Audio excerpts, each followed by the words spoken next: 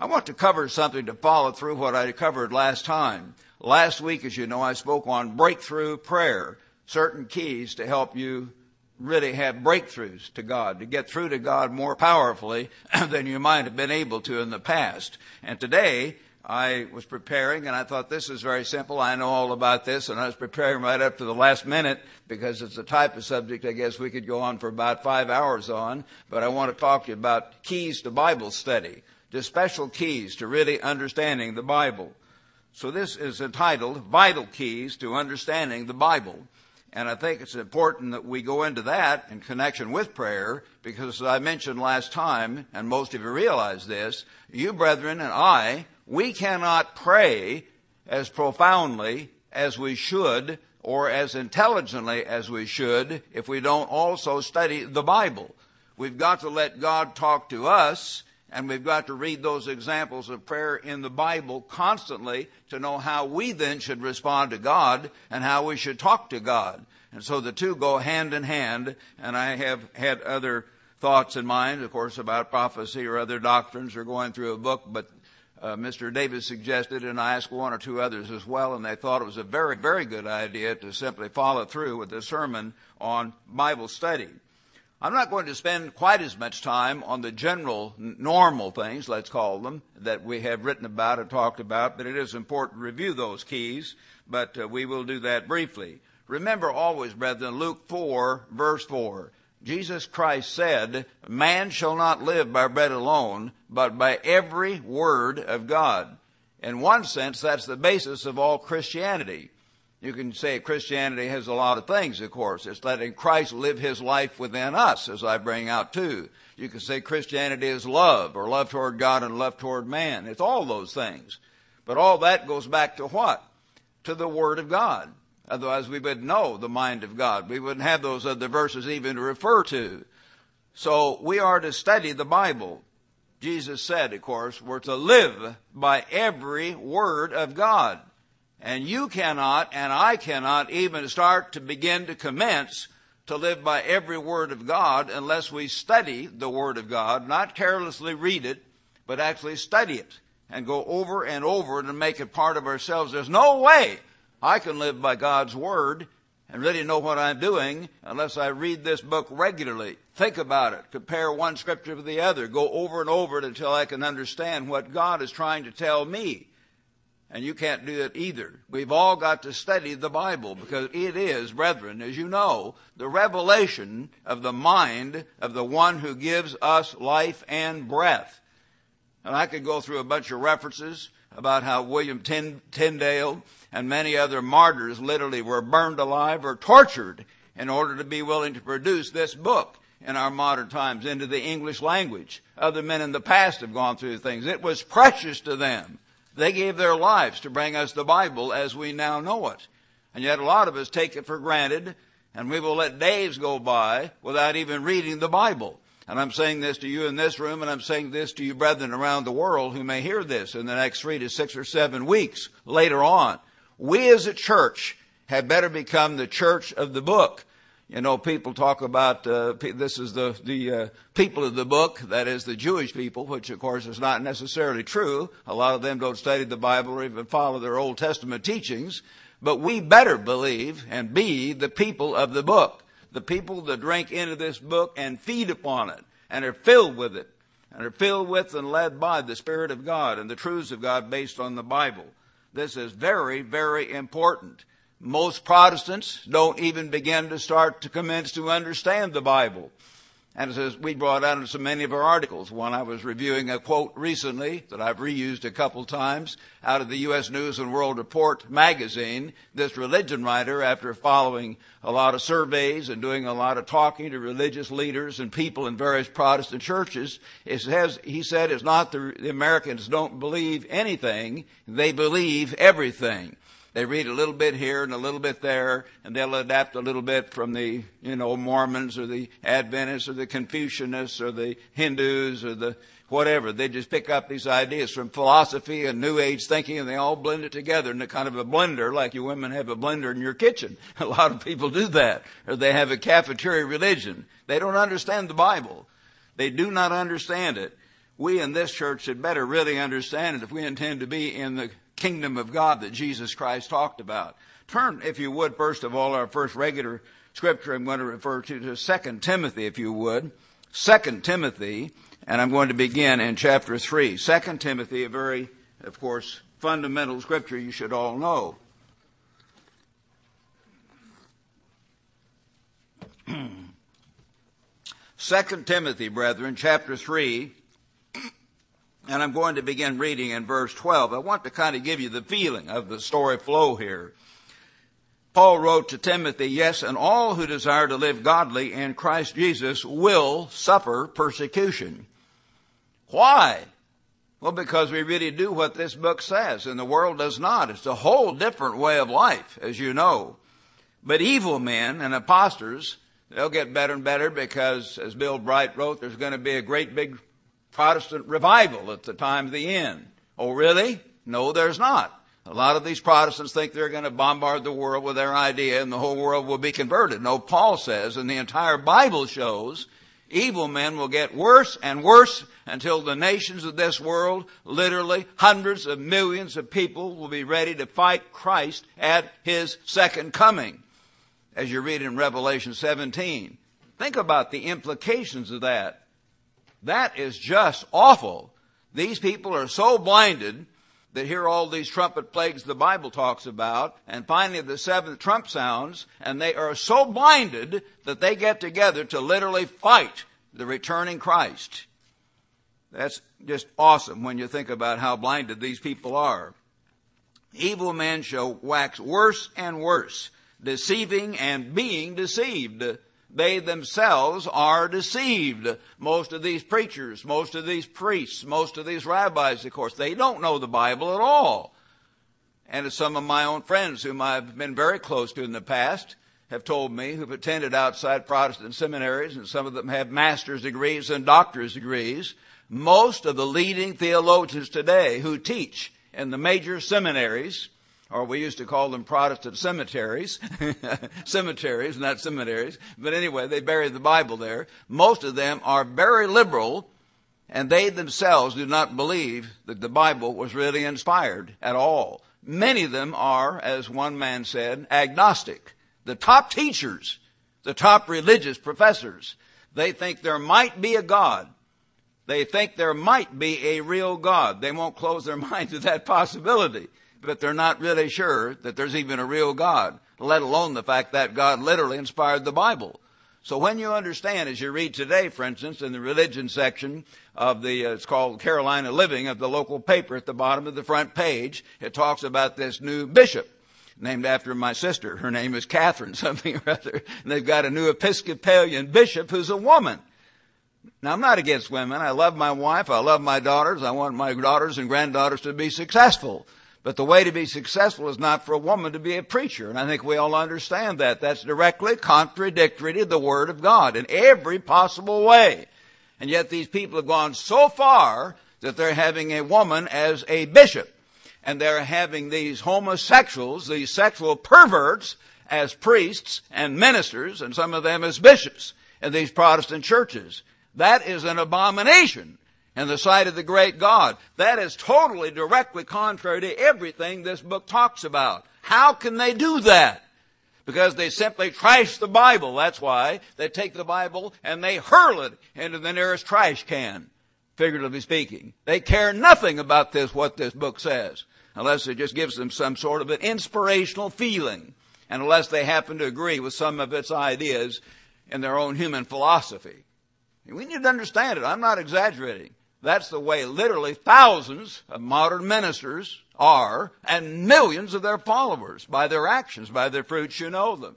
Is God blessing them? No. Their churches are coming apart.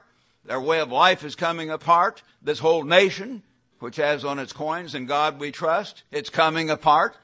And God is beginning to intervene and shake this nation, such as He's never shaken any nation in modern history, along with the Canadians and the British and the peoples of Israel. So we need to understand that. It's not for no reason that God's going to do these things at all. They do not believe in the Word of God. They are deceived and being deceived. But as for you, continue in the things which you've been taught and assured of, knowing that from whom you have learned them, and that from childhood, he tells Timothy, and remember this was written to the young evangelist Timothy, and the only scriptures available to Timothy back then when Paul wrote this were the Old Testament, as we call it, the Torah, the Old Testament Bible. That's all they had. From childhood, you have known the Holy Scriptures, which are able to make you wise to salvation through faith, which is in Christ Jesus. All Scripture. And of course, later on, Paul refers to certain letters, certain phrases that Jesus gave as Scripture, and Peter refers to Paul's letter in 2 Peter chapter 3 as Scriptures. Paul has written, as in all the Scriptures, he says in 2 Peter 3, the New Testament is Scripture. All Scripture is God-breathed. Remember again that word, brethren, and the Protestants and their scholars, they all know that. That's what this Greek word means. Inspired, God-breathed. God directly dictated these words. These are not the vague ideas or something that might have been sort of generally come from God because he sort of put good feelings in these men's hearts and they somehow wrote something out of their imagination they thought might be good. Not that way at all. These words were directly God-breathed. And it's profitable for doctrine. The Bible is to teach us our ideas of truth, of the whole purpose of human existence and the way of life. For correction. And brethren, please remember that that's one of the major purposes of the Bible. But as I think about all my friends back in the Methodist church I grew up in, and I talked to some of them after I began to learn, did any of them ever change on any of those things? Not one that I'm aware of. They just don't. They're in their church, they're in their social club, and they don't change. They don't grow. They don't let the Bible correct them. For reproof, take reproof from the Bible, for instruction in righteousness, that the man of God may be complete, thoroughly equipped for every good work. Do you need the Book of Mormon? No. Do you need Mary Baker Eddy's Science and Key to the Scriptures from the Christian Scientists? No. Do you need these various books and tracts from the Jehovah's Witnesses? No. Do you need the Bhagavad Gita? Do you need the books of Islam? No. The Bible completely equips you for every good work. You don't need any other religious books.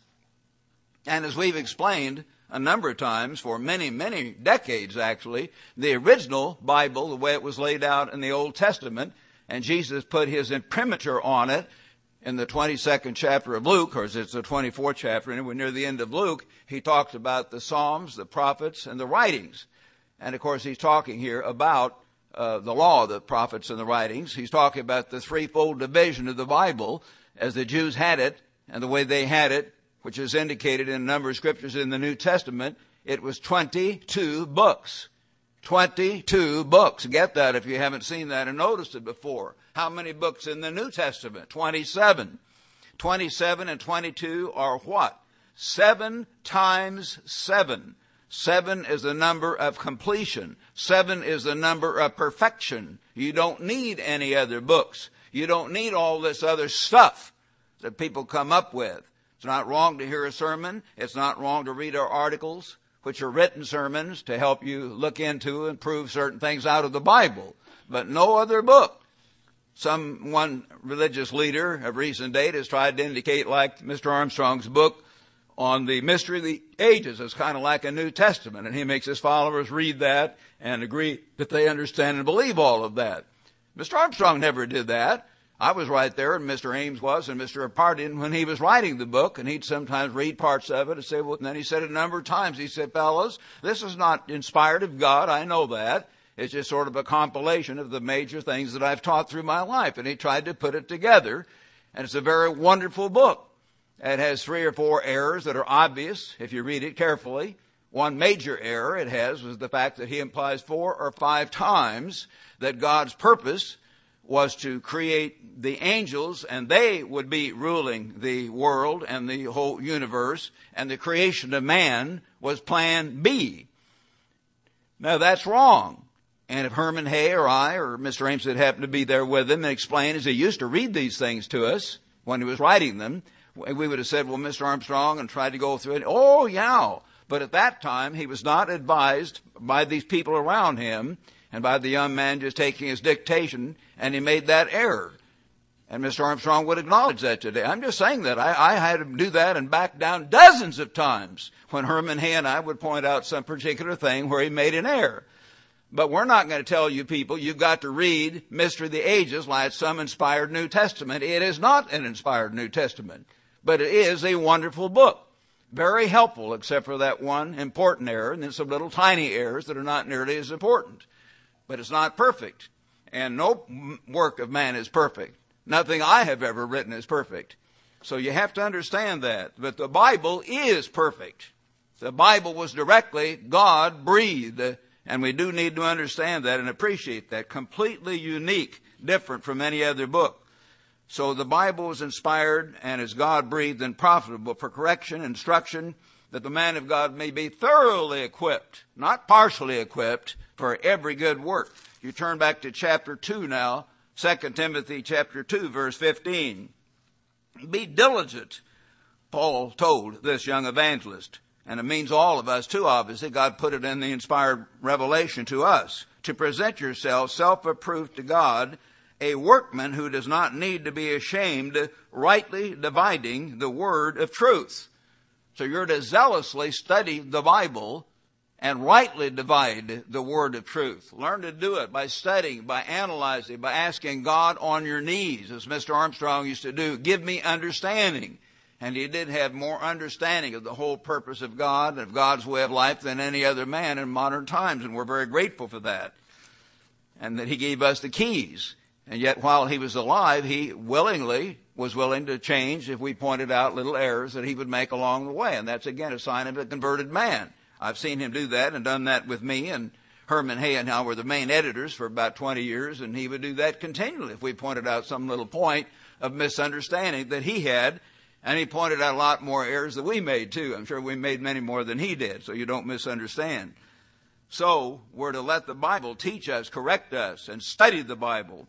Now I want to give you 4 major keys here, or 5 keys, to really understand the Bible more deeply. First of all, the first major key is to hunger for God, and study the Bible, therefore, and take correction. Hunger for God. Proverbs chapter 1 and verse 7. God says here, the fear of the ever-living one is the beginning of knowledge, but fools despise wisdom and instruction. And brethren, that's the starting point. If you hunger for God, if you have an awe for God, and you want to know the will of your Creator, and you're willing to listen then, and not be a fool despise wisdom and instruction. You've got to learn not to do that, but to study the Bible and be willing to learn from it. Chapter 2, Proverbs 2, verse 1. My son, if you receive my words, not just hear them, but receive them. Think about them. Take them into your mind and heart. And treasure, get this, treasure my commands. You appreciate them. You treasure this word. Men have died to preserve this word. And you treasure my commands within you, so that you incline your ear to wisdom and you apply your heart to understanding. Yes, if you cry out for discernment, oh God, help me understand. And so you're in that fervent prayer crying out for discernment, you see. Passionate prayer about it. Please give me understanding. That's what God is indicating here. You cry out for discernment and lift up your voice, you see, in heartfelt prayer for understanding. If you seek her as silver, search for her as hidden treasures, then you will understand the fear of the eternal. You'll understand how to serve God and honor God and find the knowledge of God. What is the knowledge of God? Everything. Everything basic that you need to know as a human being to fulfill the purpose of your Creator, the purpose for which you're drawing breath. For the eternal gives wisdom. From his mouth come knowledge and understanding. So have that attitude as you study the Bible. That, of course, is very, very important, to have an attitude of teachableness, of deep humility and passion and willingness to take correction as you study the Bible. Willingness to learn something new. Willingness to change. The second major key is to use different methods of Bible study and different Bible helps. Now, we could and have in classes devoted whole classes to this, of course. And Ambassador, we don't have time to go through all of that in a regular sermon here. But just here's some things. In other words, the first way to study the Bible, methods of study, is to read right through. I just call it read right through, or the book method. In other words, get the New Testament, would be my recommendation, and read right through Matthew, and then Mark, and then Luke, and then John, and then Acts, and then Romans, and so forth. It might be good to remember the original inspired order that God had in the Byzantine text was Matthew, Mark, Luke, John, Acts, and the next book God put next actually was the book of James. Interesting how the early Catholic Church and later the Protestants put Paul's writings right after Acts, which kind of are confusing to people because you find Jesus talking about the commandments of God, and then you find Paul apparently changing things and putting them down. Whereas if you had stayed with the original inspired order found in the received text, the Byzantine text, then you would have James coming next, which would tell you to keep God's commandments, and you break one point of the law, and you break them all, and telling you a way of obedience. James. And then you would have 1st and 2nd Peter, which tell you the same thing in essence. And then you would have John, the disciple Jesus loved, who says that over and over and over. If there's any progressive revelation, John would have done away with the commandments, because he wrote last of all. But did he? No. He says, he that says, I know him, and keeps not his commandments is a liar, and the truth is not in him. Remember that. 1 John chapter 2 and verse 4. He says back in chapter 5, verse 3, 1 John 5, 3, for this is, the Protestants say, you've got to have love. You just got to have love. Okay, let's have it. What is it? 1 John 5, 3, this is the love of God, that we keep his commandments, plural. Not Jesus' commandments. The antecedent the word it refers to is God. God, not Jesus, although Jesus is God for the sake of argument. But for the sake of argument, Protestants who try to say Jesus had a different set of commandments. No, he did not. He did not. This is the love of God, that we keep God's commandments. And his commandments are not burdensome. They are not grievous, as one of the translations have it. They're not too hard. What's the one they pick on the most? We've given you this before, but it's good to think about it from time to time. The one they have the hardest time with is the Sabbath. And yet, brethren, as I've told you, when I was in Ambassador College for all those years, and Mr. Ames was and the rest of it, which was the commandment that was easiest to keep once people are generally keeping the commandments? Well, the Sabbath. Only one day a week you need to rest and to refrain from your own work and so forth. That's a lot easier than all day long telling an 18, 19, 20-year-old boy, don't ever lust, okay? Don't ever lie. Don't ever, you see what I mean? All day long, 7 days a week, 24 hours a day. That's a lot harder to keep that commandment in the Spirit than to keep the Sabbath. The Sabbath is one of the easiest commandments to keep. But the devil has a way of twisting things right around, and he tries to make it the hardest. So read right through the Bible. And if you start out with Matthew, then, of course, you read the Sermon on the Mount and all the scriptures that tell you to keep the commandments and so on. And it becomes very clear what Christ taught if you're trying to think, what did Jesus actually teach? Now, brethren, another point about that first method of Bible study, this is the method of Bible study employed overwhelmingly by Jesus himself and the apostles. How dare I say that? Well, because most of them did not have, in fact, practically none of them had the whole Bible. They didn't have the whole Old Testament, as we call it, all laid out, all 22 books.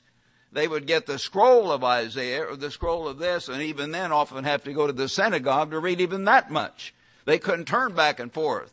There weren't concordances. There weren't topical Bibles. They didn't have all these helps to zip around and grab verses here and there. They simply had to read through the book of Isaiah, and they had powerful memories back there. They had no TV to distract them, no radio, no computer, so they read and they studied, and you read about how they used to train the rabbis, and they drill and drill and drill and so on, so they would remember and even memorize vast portions of the Old Testament, because it was something they drilled on, and they didn't have all the distractions we have. But they didn't read a little bit here and a little bit there, so they read right through the book of Isaiah. They read right through in order, no doubt, the Torah, Genesis, Exodus, Leviticus, Numbers, and Deuteronomy. Just read right through.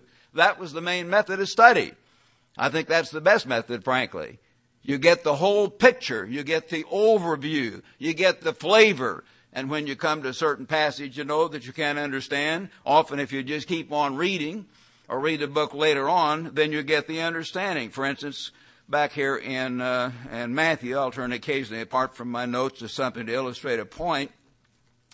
And this is in Matthew 16, as I remember. Turn to Matthew 16, and here at the end of the book, he says in into the chapter, Matthew 16:28, "Assuredly I say to you," Jesus said, "there are some standing here who shall not taste of death till they see the Son of Man coming in his kingdom." And I have even read commentaries who go on and puzzle, what could this mean? I mean commentaries. But all you have to do is just keep on reading. Just keep on reading. Remember, brethren, men divided these books into chapters. There weren't chapters back there anyway. It was just the long book of Isaiah, the scroll of Matthew. So you keep on reading. Some men, what does it mean? Now, after 6 days, chapter 17, no chapter break in the original, Jesus took Peter's always mentioned first, always. Peter, James, and John, his brethren, brought them up to a high mountain and was transfigured before them, meaning he was taken apart and looked a different way as he would look in the kingdom of God. Jesus said you would see the kingdom of God, so in this vision they did. And his face shone like the sun, and his clothes became as white as light. And then they came back down, and they were wondering what all this meant. And down in verse 9, Jesus commanded them, verse 9, "Tell the vision to no one till the Son of Man is risen from the dead." What was this? Well, right away after Jesus said, "Some of you will see the kingdom of God," he took some of them, 3 of them, up, and they saw him in a vision as he will appear, you see, in the kingdom of God. Just keep on reading. Many times the Bible will just clear it up if you just keep on reading. But often people stop and they act confused. Well, what does this mean? Because they don't read the whole thing. They just read a little bit here and there. So that's a very important thing, the read right through method. And it gives you the overview, and frankly, it gives you the overall flavor of the Bible and the mind of God rather than skipping around. The second best method is subject study or topical study. And we can do that today so much more easily than they could because we have concordances and we have topical Bibles like Naves, by the way, N-A-V-E. That's N as in noon, N-A-V-E apostrophe S is probably the best one, the best topical, Nave's Topical Bible. Very thorough and very good. It doesn't list everything Strong's Exhaustive Concordance has, but you don't have to go through near as many references to get to the truth on most subjects. Nave's Topical Bible is a good reference on that. So you can look up heaven, or you can look up hell, or you can look up law, or you can look up commandments, or you can look up Sabbath, or whatever. Now, the only weakness with some of those things is that Naves, or some commentaries, of course, don't agree with our teaching on that, so they may leave out key scriptures occasionally on those kind of subjects. Nevertheless, if you get a concordance, like Strong's Exhaustive Concordance, or even Young's Analytical Concordance, it will cover virtually all the verses on heaven or hell or immortality or whatever you're studying. And that will give you a quickie way to check up on what does the Bible say, all the Bible on heaven, all the Bible on the word immortality. Every place is used, there it is. Very fine method of Bible study to supplement the first approach, the read right through approach. The third way to study the Bible, or another way to be helpful, of course, is to use Bible dictionaries and commentaries and other Bible helps. And I don't always recommend, but just quickly to help you, there are many things we've recommended in our literature. I just giving you some of the ones that I found the most helpful. I recommend the New Unger's, U-N-G-E-R apostrophe S, the New Unger's Bible Dictionary. I think that's one of the best because it's conservative. It doesn't try to wander into all the liberalism. It's very helpful. Also, the critical and experimental commentary. The critical and experimental commentary of the Bible. It explains verse by verse, the meaning as they understand it. And then, of course, another one, if you're writing these down, is the New the New Bible Commentary Revised. That's probably the best one-volume commentary ever produced. The New Bible Commentary Revised. Very helpful. And again, conservative. It doesn't jump the track very often, except in the way they all do. And then Halley's Handbook, or Halley's, however it's pronounced, Halley, Halley's Pocket Bible Handbook. That's very helpful. Just a simplistic kind of layout as to when the book was written, the geographical and historical background, and so on. Gives you a little bit of idea of what's in the book very quickly. Those are some very helpful things. Now, brethren, there are 3 areas where nearly all the Bible helps jump the track. I say to use them and yet warn you, because you know about 90% of all of them, or 95%, were written by Protestants. So obviously they have their Protestant bias. Whenever they come to the nature and destiny of man, they jump the track. That is, when they go into the immortality idea, then they think we are an immortal soul. When they talk about heaven, they think we go to heaven. So you have to realize that bias. Also, when you come to, of course, obedience. Anything about obedience, most of them don't cover it properly. They may tell you to live a good life, some of them say that, or even mention the word commandments, but they virtually never tell you to keep all the commandments because they know that they can't, don't believe that. So they'll water down anything about the 10 Commandments. They've always got a way of kind of shifting and watering it down. That's their teaching. Also on prophecy. They nearly always jump the track on prophecy. Why? Because again, a good understanding have they that do his commandments. It tells us back in Psalm 111, verse 10, and they don't have a good understanding of prophecy. They don't understand that the prophecies go right on through it in an orderly manner as the rest of the Bible, and they'll put places here and there out of order, and all the time they do that. And of course, a major thing they misunderstand is the key as to the identity of Israel. And when you understand that whenever the Bible says house of Israel, it is not talking about the Jews. It's either talking about the 10 tribes, or occasionally when it's talking about all being together, or before the split, it's talking about all 12 tribes. I'll go into that later. That's a major key they do not understand. So they always get mixed up on prophecy. But except for those 3 areas, they're very helpful on all kinds of technical points and background material and Christian living in general and so on. All right, you can use those Bible study methods and then those helps and other helps you can find from our other ministers or from our written material.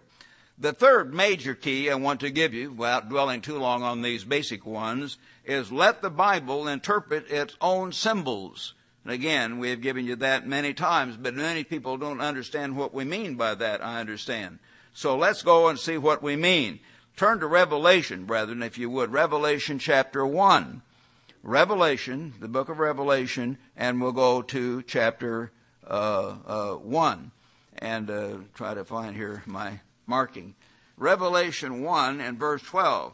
Here it shows Christ in power, and he turned to John, and John turned to see a voice that spoke with me, and having turned I saw 7 golden lampstands, and I saw in the midst of the 7 lampstands, Revelation chapter 1, verse 13, one like the Son of Man. So this person looked like Christ, this being, clothed with the garment down to the feet and girded about the chest with the golden band. His head and hair were white like wool, as white as snow, and his eyes like a flame of fire. His feet were like fine brass, as if refined in a furnace, and his voice is the sound of many waters, like the huge waves crashing up in the Big Sur country in Northern California. Who won? And it just creates a huge explosion of sound across the whole beach for a long ways. A powerful sound. Christ's voice like rolling thunder. He had in his right hand 7 stars out of his mouth. He had in his right hand 7 stars, period. Out of his mouth went a sharp 2-edged sword, and his countenance was like the sun shining in its strength. So his face looked like blazing sun. This is the way Jesus Christ looks today. Digressing a little bit, but that's the reason God tells us we're not to have any picture, any representation of God. You can't take that mighty power of being whose voice would literally shake the earth and whose face is like the sun in full strength and put that inside of a picture frame. That's ridiculous. You cannot do that, must not do that. That's why all these pictures of Christ I saw right at the front of the church as I grew up were wrong. and all these other pictures in the Protestant Bibles, little Lord Jesus, and all these pictures of this effeminate-looking Christ with long hair, look very unmasculine, very weak, and all the rest of it. They're wrong. They should not be there. They're a form of idolatry. This is the way Christ looks. And when I saw him, I fell at his feet. He said, "Don't be afraid. I'm the first and the last, and I'll live forevermore. Write these things which you have seen, and the things which are and will be." Then he says in verse 29, verse 20, the mystery of the 7 stars. All right, you look back in this chapter, and it says a little bit earlier about in verse 16, 7 stars. What are these stars? Again, many Protestants come up with all kinds of ideas, what they think these stars are. Well, why not let the Bible say what the stars are? It does just a few verses later. The 7 stars are, he says, the angels of the 7 churches. And the 7 golden lampstands are the 7 churches. The Bible identifies it. It points out and identifies and explains and interprets its own symbols. Let the Bible interpret its own symbols. That is very important as a key. You read also in Revelation 12. Let's turn to Revelation chapter 12, if you would. And here, brethren, again, many people get these things mixed up.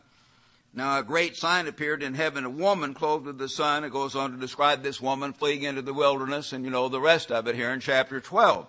Then in Revelation 17, you find another woman described. Revelation 17, verse 1.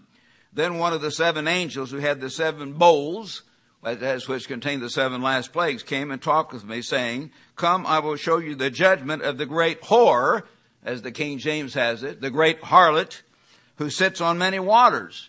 And who is this great whore? Who is this harlot? Well, again, people use their imagination. They don't know, many of them. Well, let the Bible interpret the Bible. You read on and you see this is obviously a great religious system sitting on a great civil system, which, you know, the Bible clearly identifies when you study it as the Roman Empire. In chapter 12, Revelation 12, it's obviously indicating the true church of God, which had to flee to safety during the Dark Ages and will have to again. But back in Ephesians chapter 5, you find this symbolism is pointed out. Ephesians, if you would, the book of Ephesians, and chapter 5, and beginning in verse 23. For the husband is head of the wife, as Christ is head of the church, and he is Savior of the body. So he talks about the wife, if you follow me, being in the place of the church. Therefore, just as the church is subject to Christ, so let the wives be to their own husbands in everything.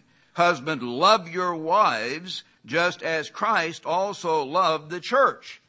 So the church is a symbol of a woman. The church is the symbol of a wife. You see, church equals woman. Church equals wife. And the Bible makes that symbolism clear back in 2 Corinthians chapter 11. 2 Corinthians chapter 11, verses 1 and 2. "Oh, that you would bear with me," he tells the Corinthians, "a little while. And indeed you do bear with me, for I am jealous for you with a godly jealousy, for I have betrothed you." Who is betrothed? A young woman. "I have betrothed you to one husband." So again, he's talking about the Corinthian church as in the place of an affianced bride, an engaged young woman, engaged to be married. That's what the church is pictured as being. "I have betrothed you to one husband, that I may present you as a chaste virgin to Christ." So again, church equals woman, woman equals church in Bible symbolism. Let the Bible interpret its own symbols and not try to read your own ideas into them, as again, many of these so-called Bible experts do.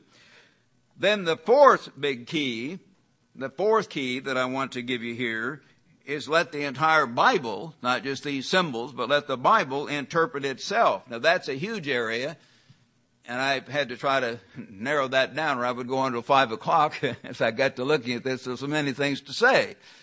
But that involves everything, as many of you know. This has huge implications regarding the 10 Commandments and the entire way of life. Let the Bible interpret itself. We go back to John chapter 10, if you would, at this point. The Gospel of John chapter 10. Here Jesus Christ is speaking, and he's telling the Jews who were mad at him because he said, I'm the Son of God. He said in verse 34, is it not written in your law, referring to their Old Testament, I said, ye are gods. Actually, that was not in the law part, but sometimes, again, Christ calls the entire Old Testament the law. In this case, it's Psalm 82, verse 6. It's not written, I said, ye are gods. And here the Hebrew word there is Elohim, which can mean judges or mighty judges, or it can literally mean, of course, sometimes angels, and literally means also God. Elohim, the mighty ones, God himself is used back in Genesis, the first chapter. I said, ye are gods. If he called them gods, to whom the word of God came, these human beings, and the scripture cannot be broken, that's the important thing to remember here. What do you mean? One scripture does not contradict another. Jesus on this occasion was talking to very religious Jews, and they said, you're blaspheming because you said this. And so they were trying to say, what does the Bible say? And you're saying something. They believed in a God and believed in the Bible to a degree, at least at that point. And so he used their Bible on them. He said, the Bible itself says, ye are gods. And so here am I, backed up by miracles, he goes on to show. And how can you accuse me? Because I use the same symbolism. And the scripture cannot be broken. You can't contradict one scripture with another scripture. You can't do that. You can try, but when you look into the real meaning of the scripture, there's always an explanation. Always an explanation. In the Old Testament it says, when they committed fornication, so many thousand were killed, and the New Testament says something else. But when you look in the wording of each one, then you can read that one of those two passages, I'm not covering that now, but explains that it's not meaning all of them. You have to read the verses carefully, and they don't contradict each other when you understand them. They do not do that. The scripture cannot be broken. Do you say of him then, whom the Father sanctified and sent into the world, you are blaspheming because I said, I am the Son of God? If God himself said, ye are gods? If I do not the works of my Father, don't believe me. But if I do these works, if I'm performing miracles all over this part of the world and even raising the dead, you'd better believe, folks. He went on to show them. And he covered that part in a different way. But the scripture cannot be broken. So brethren, understand that the Bible interprets the Bible. And the scripture does not contradict itself. And if the Bible says something clearly one time, then you'd better be awfully careful to try to say, well, it says something else over here. And yet the Protestant world and the Catholic world, they don't seem to get that. They just go right ahead and make the Bible, in a sense, contradict itself. Did Jesus have one teaching for the Jews and another teaching for the Gentiles? Is that what we read? Well, of course, God does not show that. He says back in Romans 2, verse 11, there is no partiality with God. Romans 2:11, no partiality with God. Is there one way to be saved, or does God have different ways for different groups? That's why, as we've said on this program, when we had one by Wally Smith, one of the people auditioning for Tomorrow's World, he had a fine program on the Great White Throne Judgment, or on the purpose of, is this the only day of salvation? And as I said in my program months ago when I gave one, there's not different ways up to heaven or different ways into the kingdom of God. God has one way. He says, you must believe in the name of Jesus Christ. That name is the only name given under heaven by which men must be saved. He doesn't have a different way for the Buddhists. He doesn't have a different way for the Mohammedans. Say, well, they just do the best they can over here and the best they can over there. They're all going to get to the same place. Yes, they will get to the same place, but it won't be the kingdom of God. It won't be God's kingdom. It won't be Christ's kingdom. Because he says there's only one way. And you don't have that. So you've got to understand the Bible does not contradict itself in all of these basic ways. And yet, brethren, just thinking it through as you study and thinking about this as you hear other preachers from time to time and so on, does God contradict himself? Did he have one way for the Jew and another way for the Gentile? Well, quickly consider this thing you've heard us read, and often, I often go back and use this, perhaps more than anyone else, Matthew 5:17. Matthew 5:17, the Sermon on the Mount. Don't think that I came to destroy the law or prophets. I came not to destroy but fulfill. He says in verse 19, whoever therefore breaks one of the least of these commandments, doesn't make any difference which one you consider least, and teaches men so, he shall be called least in the kingdom of heaven. And other scriptures show he won't even be there unless he repents. You know, he just can't keep on breaking them forever once he knows better. But whoever does and teaches them, even the least of the commandments, he shall be called great in the kingdom of heaven. Then you read back in Matthew 19:17, you know, the young man came. Matthew 19, verse 17, good master, what can I do to inherit eternal life? And Jesus said in Matthew 19, verse 17, if you would enter into life, keep the commandments, plural, begin to name some of them. Here's a whole bunch of Jews standing there. They knew what the commandments were. There are 10 of them. That's why, you know, we're often said, as James said, if you break one, you break them all. One point of the law. There are 10 points. Now, did God himself send along a young man later on to smash all that in the head and contradict everything Jesus told all those tens of thousands of people that he ministered to personally? Did he do that? Well, frankly, no. But again, they'll turn, as they often do, to many scriptures. I'll just give one, Romans, for instance. Romans chapter 6. Romans chapter 6 from the Apostle Paul. Paul wrote in verse 14, for sin shall not have dominion over you, for you are not under the law, but under grace. And so the good Baptist preacher says, there it is, my brethren, there it is. We're under grace. We don't need a law today. I heard Billy Graham preach the strongest sermon against the law of God I've ever heard in my life over in West Berlin, Germany in September 1960. He had a whole bunch of big black robe Lutheran ministers sitting right behind him. He said, tonight we don't need a law, we need a Savior. We don't need a set of rules, we need someone who died for us. We don't need someone to tell us what to do, we need someone to show us the way out. And he went on and on and on, because Martin Luther hated law. He thought he was getting away from the Catholic, catechisms and all that, and he got the law of the Catholic Church mixed up with the law of God. And Billy was playing to that audience at that time. No, it doesn't say that. You're not under the law, but under grace. But when you understand what under the law means, and it's used many, many times in this way in the New Testament, it means you're not under the penalty and under the negative authority of the law in some way. What then? He goes on. Again, read right on, and you need to study the whole subject, but even in the passage you can begin to have some doubts about it, meaning that, because it's directly contradicting what Jesus said. Directly contradicting. And the scripture cannot be broken.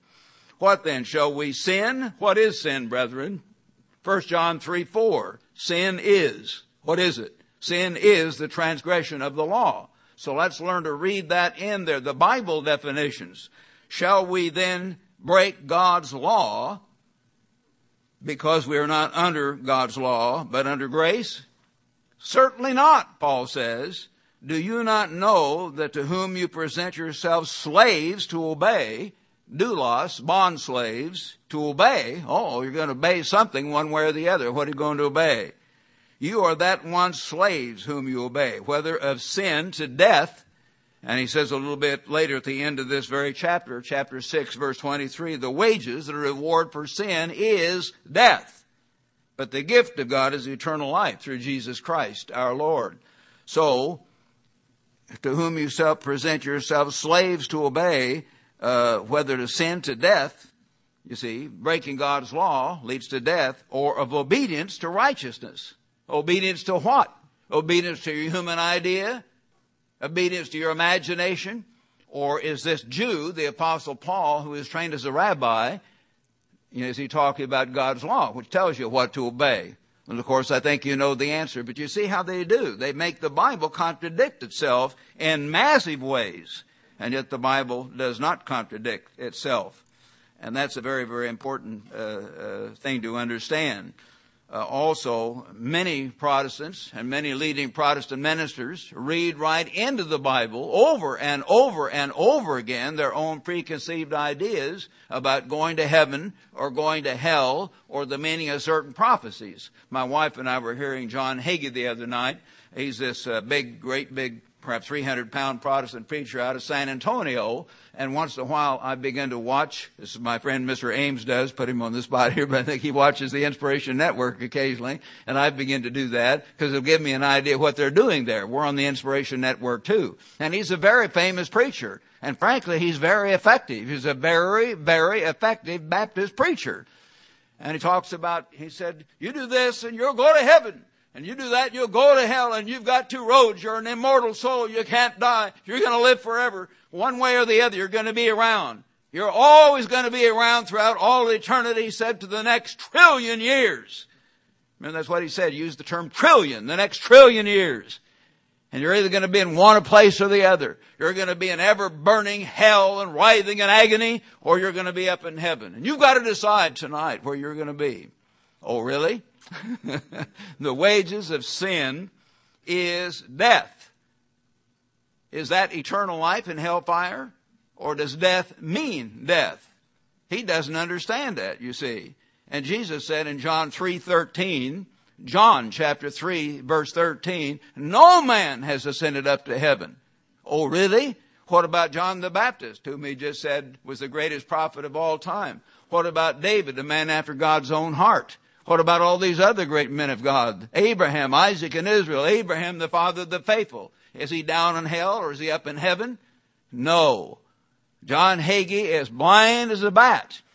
Now, they just read their own ideas into these things, one after the other after the other. I'm reading his book, A Jerusalem Countdown, because I heard it's a very interesting book, which it is, giving some background about the Muslims in Jerusalem and his ideas. But of course it has a lot of errors scattered all through here. And on page 29, John Hagee's book, he says, if Iran, they're developing the atomic bomb right now, if Iran is not stopped in its quest for nuclear weapons, the Iranians will have them soon, and they will use them against Israel. If Iran is stopped, it will happen through military force. Only America and Israel have that power, because Russia is now helping Iran to develop their nuclear weapons. I believe.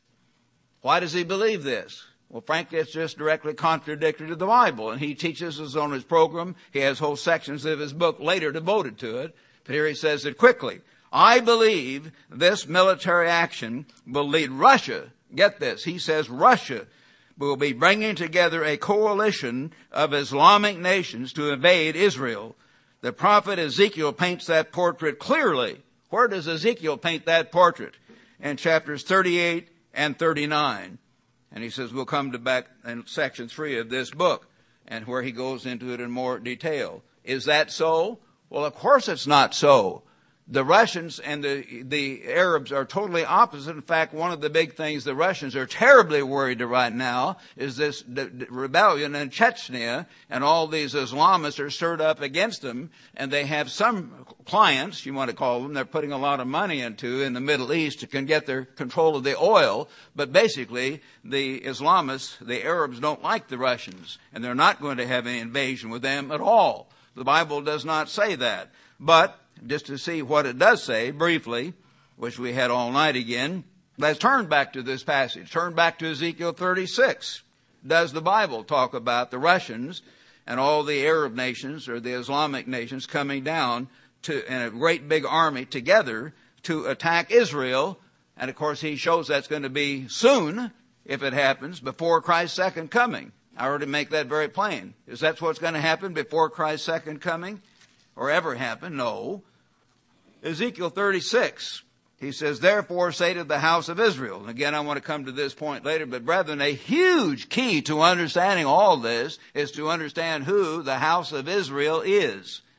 The house of Israel sometimes means all 12 tribes of ancient Israel in their modern setting, or it often means the nations who rebelled, who said to your tents, O Israel, and rebelled against the house of Judah.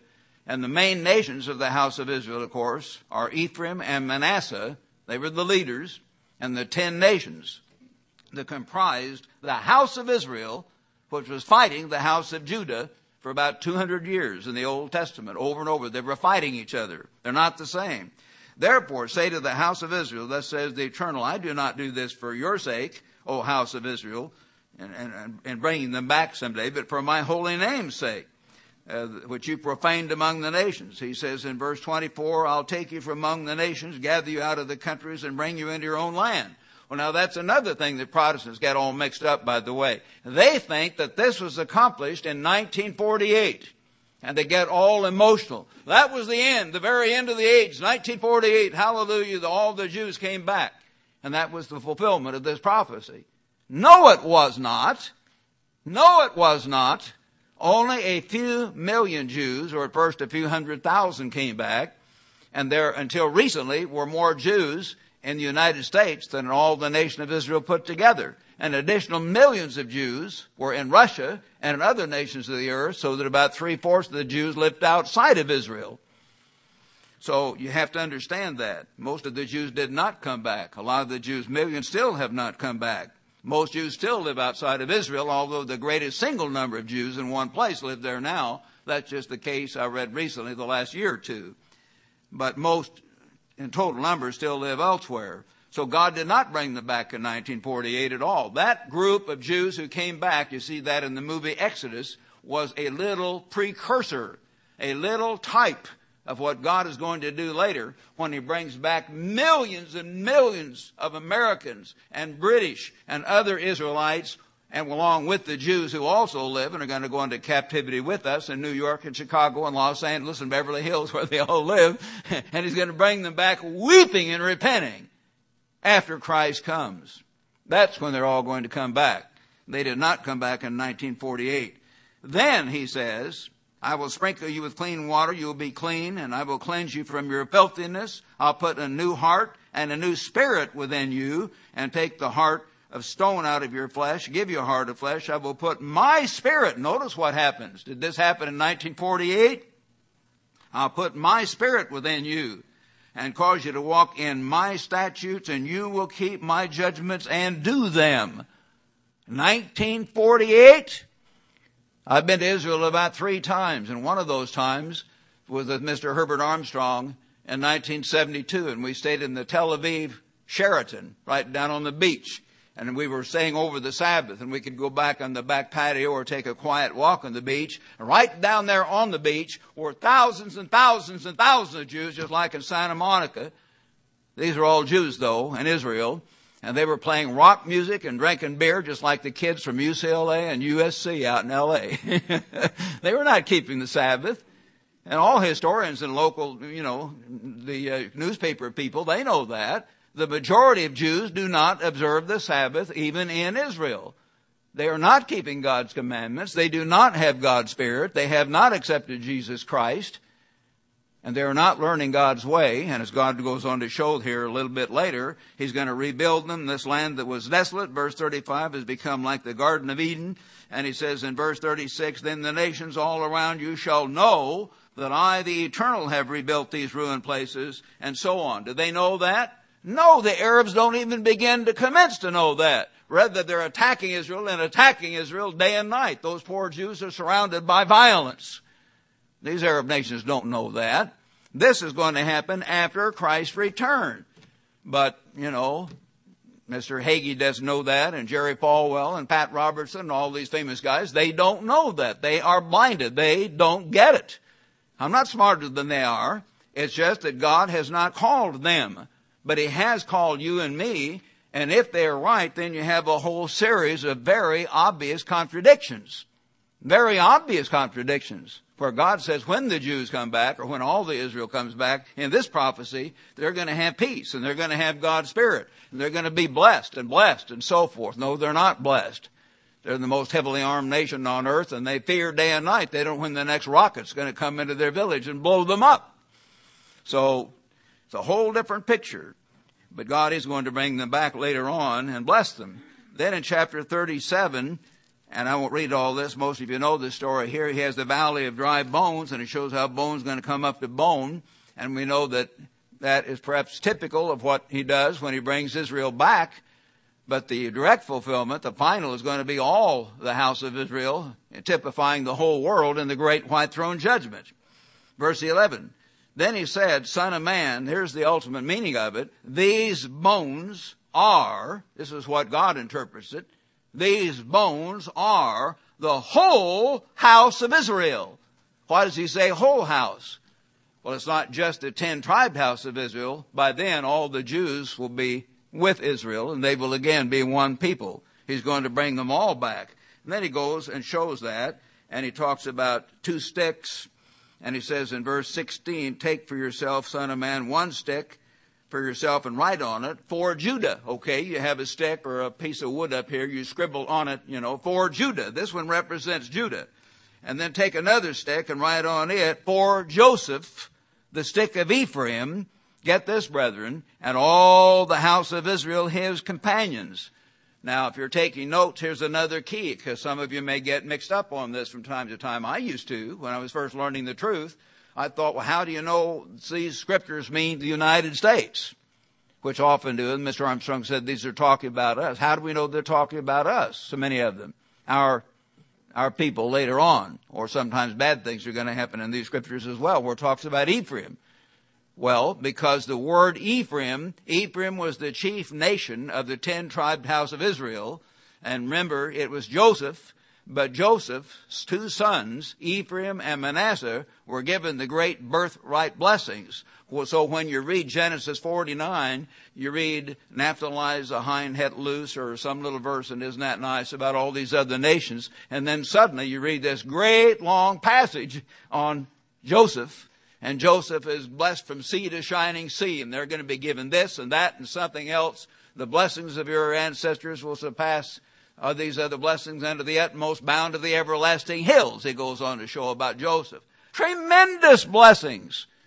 The United States and British Commonwealth people have been the greatest single nation and company of nations in the history of the earth. Nothing else is compared with us. The British Empire spread all over the earth, vastly larger than the Roman Empire ever was, and far more power when you consider they had atomic weapons and all the rest of it. And at the height of their power, American Britain could have ruled the world, no question, if we had wanted to, but it's not in our heart. Again, all those things kind of help identify who we are. We don't want to rule the world. At the end of each war, our young men want to come back and marry their sweetheart and set up housekeeping and have kids and have peace. They don't want to go out killing people and ruling the world. But these other nations, their leaders often having the minds of wild animals, as God describes it, they would keep right on going and grind us down and put us in slave camps, which they're going to do in a few years. A different kind of mind. That's why President Jimmy Carter made so many mistakes. He's a good Baptist. He's a really nice fellow. He keeps working to help people, Habitat for Humanity, and, kind of a do-gooder, and that's fine. But he doesn't understand the Bible. It's hard for him to understand that the Russians and the Chinese are not good Baptists. Believe me, they're not. But he hasn't fully figured that out. There's a whole different mindset. This knowledge of who you are, your ethnicity. Yes, it's not politically correct to talk about that today, but you'd better learn that because it affects everything and is going to affect everything in modern times. So anyway, Joseph being the chief nation of Israel, and Ephraim is the chief nation of Joseph because he showed that the younger brother will be greater than the older brother, Manasseh. Sometimes Ephraim is used as a symbol for the entire house of Joseph. That is Ephraim and Manasseh. And sometimes Ephraim is referring, in fact, to the whole 10-tribed house of Israel. You see what I mean? After they rebelled against the Jews. So he's talking about it in that way. The stick of Ephraim, and for all the house of Israel, his companions. Oh, Ephraim represented all 10 of them. So 1 stick was for Judah, representing the people of the descendants of Judah, one of the 12 tribes of Israel, and the Benjamites who went with them, and most of the Levites who went with them. That was the house of Judah. And the house of Judah began to fight the house of Israel for hundreds of years. They had these wars raging back and forth, and the Ephraim represented the 10-tribed house of Israel. All the house of Israel, his companions. So let the Bible interpret the Bible when you read these things. Then join them together into 1 stick. And he shows what this means. He said, verse 21, surely I will take the children of Israel from among the nations and bring them down to their own land, and I'll make them, verse 22, one nation in the land on the mountains of Israel. One king shall be king over them all, and they shall no longer be 2 nations. Israel and Judah, again, will be united as one people. And again, probably a lot of Protestant preachers get sentimental. Oh, isn't that wonderful? Jesus will be their one king. Directly. No, he won't. No, he won't. The Bible goes right on to show. He says there'll be one king, and at the end of verse 23, then they shall be my people and I'll be their God. David, my servant, shall be king over them. So Christ will not be their immediate king. David, resurrected from the dead, will be their king. And they shall all have one shepherd and walk in my judgments and observe my statutes and do them. And at the end of verse 25, my servant David shall be their prince forever. David resurrected from the dead, and certainly Christ will be their overall king. He will be King of kings, Jesus Christ. Who are the other kings? King David and many other kings ruling individual nations under Jesus Christ. So the Bible interprets the Bible on these things and helps you understand what these references are talking about. Then you go on to chapter 38. He's been talking about Christ coming back. And he says in chapter 37, verse 28, the nations will know that I, the Eternal, sanctify Israel when my sanctuary is in their midst forevermore. So he's showing the time setting. When in the time setting? When Christ has come back to earth, the kingdom of God is set up, and Christ is ruling all nations from Jerusalem. And there's a new temple right there. All right. Now you introduce chapter 38. That's the next thing to happen. Now, the word of the Eternal. Is this some Russian war coming down before Christ returns? No. It's after Christ returns. Son of man, set your face against Gog, the land of Magog. Does that sometimes refer to Russia and the prince of Rosh? Yes. Meshach and Tubal, and prophesy against him. I'm against you, O Rosh, he says. I'll turn you around and put hooks in your jaw and lead you out and all your army and horses. And Persia and Ethiopia and Libya are with them, all of them, shield and helmet. These are other types of nations that are going to apparently cooperate with them, and that would include the ones that would cooperate with them would be the Iranians, who are Shiites, but the majority of the Arabs are Sunni Arabs, not Shiites. Gomer, Togarmah, other areas that refer to that area, the former Soviet Union. He says in verse 8 is the key, and after many days you will be visited in the latter years. See, this is after Christ comes. In the latter years you will come back into the land, notice, of those brought back from the sword. They have already been brought back from the sword when this happens, and gathered from many people in the mountains of Israel. And now all of them dwell safely. Oh, really? All these people of Israel are now back in the land. They've been brought back weeping and repenting, as it tells us back in Jeremiah 31. They come back weeping and repenting, and Christ brings them back and puts them in cities. And it's the land of unwalled villages, having neither bars nor gates, because Christ is here, and they're not afraid, and the kingdom of God is beginning. That's when this takes place. And you will ascend, coming up like a storm covering the land. All these Russian, Chinese, Mongolian hordes swoop down on them, because they still haven't been really conquered in their attitude. And they think now, even at the beginning of the millennium, it's already begun, probably a few years, they think, we're going to go get these people. You will say, I will go up against a land of unwalled villages. Unwalled villages, modern Israel, the most heavily armed nation on earth. Terrible contradiction here. No, when Israel is brought back, not just the Jews, all of Israel, it's the land of unwalled villages, having neither bars nor gates. They don't even bother to lock their front door because Christ is there to take plunder. And you're going to come and try to wipe these people out. And you say you're going to get these goods that they've acquired and take over the whole nation. Verse 14, therefore prophesy and say, thus says the Lord God, on that day when my people Israel dwells safely. The Jews don't dwell safely, but the house of Israel as a whole hasn't even gone back yet. When you dwell safely, you will not know it.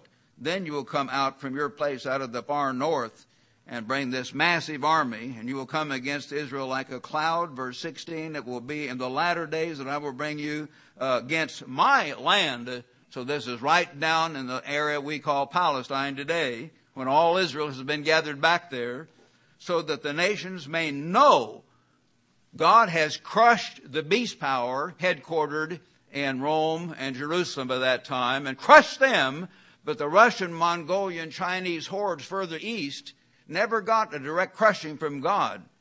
And so they in their arrogance start coming down here. God says, okay, I'm going to deal with you now. And he humbles them directly at this point after Christ's second coming. And what shows once more who is God. Because even then, if thousands of homosexuals and women's livers and many other living on over beyond the tribulation, if they begin to mutter, and suddenly they realize they're in danger, mortal danger, of this vast army, and then the great Creator intervenes once more and shows, I am God, and literally it takes them 7 years to bury the bodies. It's going to be a very humbling experience, even to the people of Israel, some of whom may start to begin to mutter and murmur against God and not be willing totally to learn God's ways. And certainly this vast army coming against them will not have known God. So he says, I'm going to deal with you that you may know me, and when I am hallowed in your sight. And so he shows how this is going to happen. And then he goes on to describe more about it. And then he says in verse, not 7 years, but 7 months, chapter 37, verse 12. Chapter 37, verse 12. For 7 months, the house of Israel would be burying them. Can you imagine that? Apparently thousands or tens of thousands of men out digging graves to bury this vast army. This is after the millennium begins, and they're going to come swooping down. And then he says, at that time, in verse 21, I will set my glory among the nations. All the nations shall see my judgment. So he's going to show the world one more time who is God. They're going to be willing to listen finally and be humbled, which I have executed in my hand when I have laid on them, so that the house of Israel shall know that I am the ever-living one, their God, from that day forward. The Gentiles, okay, the Russian, Chinese, Mongolian horde, and some of the Iranians and a few others have joined with them at that point, shall know that the house of Israel went into captivity for their iniquity. They will then recognize that God did put us in the captivity they will have heard about, because the Germans and the Europeans will have done that. They've been on the periphery.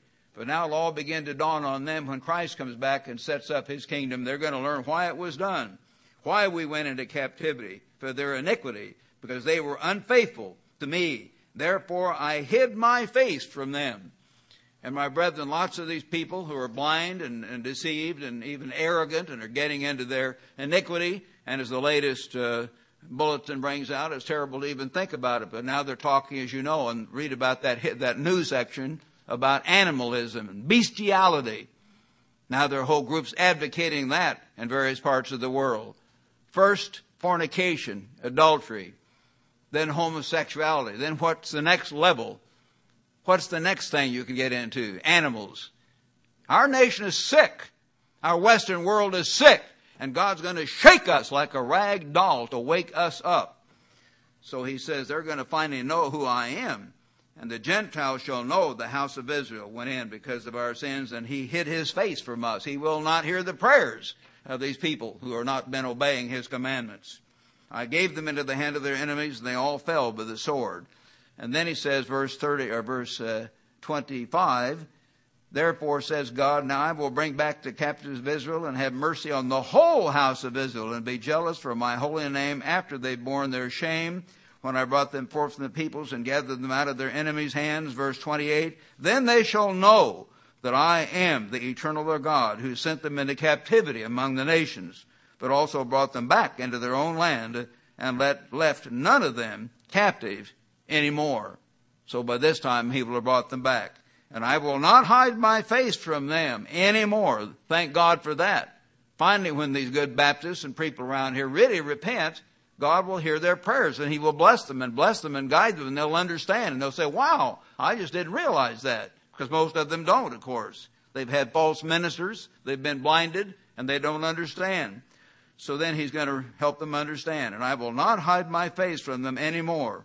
For I shall have, you see, as he brought them back, poured out my spirit on the house of Israel, says the eternal God. This is what happens after Christ returns, not before Christ returns. And of course, these men and their writings and their imaginations get all these things mixed up. All right, that is a major key. Now the next final key number 5, is Israel's identity. To really understand the Bible, brethren, Please go back. And you brethren around the world, if you have any doubts or if it's not real clear to you, please, for your sake, go back and read and reread Mr. Ogwen's wonderful booklet describing the United States and Great Britain in Bible prophecy. Read that booklet. Study that booklet. Dr. Monell has been giving us additional information and will continue to do so in articles and sermons as he's looking into that as a special hobby also, which is very important. This identity that the house of Israel and the house of Judah became two separate peoples, and the house of Israel led by Ephraim are peoples of the United States and the British Commonwealth nations today. We have been given the greatest blessings of any peoples in human history. We are that one great nation and that great company of nations described over and over again in the book of Genesis. We're that people that God said he would give the gates of our enemies to us, and he's done that. And as I've described several times, most of those gates are gone. We're already going down the toboggan slide, and the slide is getting deeper and deeper as we go along. So let's understand. It's a tremendous key to understand that. This key helps us know who we are and to understand our present world condition. This key helps us avoid the misunderstandings about 1948, about Russia coming back early and all this other stuff. This key helps us give the Ezekiel warning to our people so they can be told who you are and wake up while there's yet opportunity and apply the scriptures to us and to our people properly, which the world cannot do. If Pat Robertson understood it, he'd probably have a lot of it on his, 700 Club and maybe more effective. He's got more money. He's got more equipment. He'd put it out there with film clips and make it exciting. God help us to do that more as God gives us the effectiveness. May not be his fault. Some of those guys are not called. But we do understand, and we've got to warn our people. And this understanding of who we are helps us understand thoroughly about 1/4 of the entire Bible, which is prophecy. Jesus said we're to live by every word of God. So let's understand and appreciate what we have. Turn now to John, if you would, the Gospel of John, brethren. John chapter 6. To verse 53. John 6, verse 53. Jesus said, "Most assuredly I say to you, unless you eat the flesh of the Son of Man and drink his blood, you have no life in you. Whoever eats my flesh and drinks my blood has eternal life, and I will raise him up at the last day. For my flesh," again, the Bible interprets the Bible. You see, you could say, well, you have eternal life already? No. You have it in you through the Holy Spirit, but he goes on in the last half of the verse to say, I'll raise you up at the last day. Keep on reading. The Bible interprets itself. For my flesh is food indeed, and my blood is drink indeed. He who eats my flesh and drinks my blood abides in me, and I in him. If we drink into this book, if we feed on Christ, he lives in us. And apart from that, brethren, he cannot live within us because we don't have his thoughts. We don't have his mind. This is the revelation of the mind of God. It is powerful. It is magnificent. Many, many thousands of men and women have died directly or indirectly to preserve this book, and we should be very grateful for it. As the living Father has sent me, and I live because of the Father, so he who feeds on me will live because of me. We've got to feed on Christ by studying and really studying and going over this book and reading it regularly. In verse 63, it is the Spirit who gives life. The flesh profits nothing.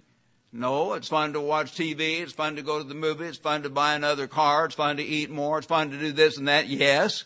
Is that going to save you? No. It's all gone pretty soon. It's all gone. So he says, these things profit nothing. These things of the flesh. The words that I speak to you are spirit, and they are life. They will live forever. And if they live in you because you feed on Christ, study Christ's word, study the Bible, drink in of it, masticate it, chew it, turn it over in your mind, meditate about it, pray about it, act on it, you also will live forever.